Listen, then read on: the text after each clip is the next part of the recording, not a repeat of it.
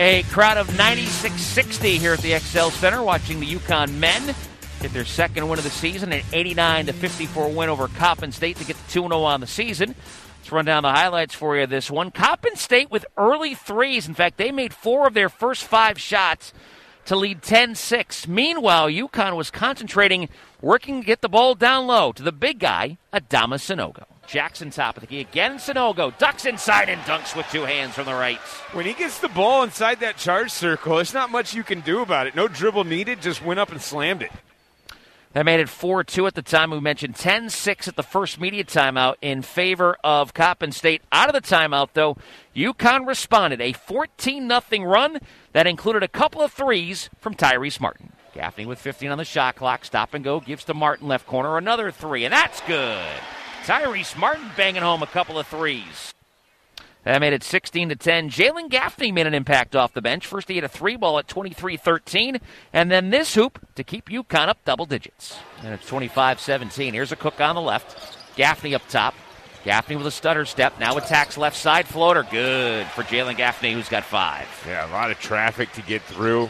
Smooth-looking floater there for Gaffney. UConn slowly started to pull away towards the late end of the first half at 38-25. Then the long ball ignited a long 7-0 run. Also good defense. The long ball courtesy of a Cook. Here's Gaffney, top of the key. On the left, a Cook free for 3. Yes! Ring it up for Cook. He's baking. Now a turnover. Gaffney a steal. Into Martin. Lays it up and in from the left.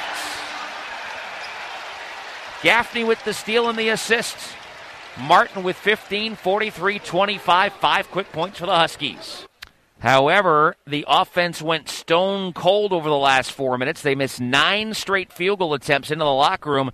They led 46-28 at halftime. Second half, the drought continued for the Huskies as they couldn't buy a field goal until R.J. Cole, our courtside interview, decided to get aggressive and take it to the bucket. Cole of UConn took it away from Tark. Cole trying to go coast to coast. Little schoolhouse move off the window is good. And Dan Hurley's going to take a timeout. That made it 50-31, and that move ignited a 9-0 run. Adama Sanogo had a steal and a dunk for the second straight game. Then Jalen Gaffney dialed long distance. Rebounded by Cole. RJ to the front court. Gives to a Cook. Off to Gaffney. Here's a triple. Got it. Good 3-way passing there. A Cook the assist for Gaffney, his second 3. Now the Huskies starting to feel it offensively again. They're on a little 6-0 run, 57-31. Yeah, a Cook could have easily shot that, but he decided to pass it, and that unselfish pass gives us our Dime Bank Dime Assist to the Game, presented by Dime Bank, where community banking lives here. The run would be a 16-2 run, and R.J. Cole, who started that run on the inside, decided to go deep to end the run. Here's Gaffney. Low look Cole. 3-pointer, right corner, bang.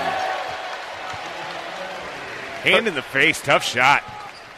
Cole's first triple today. UConn 7th. 64-33.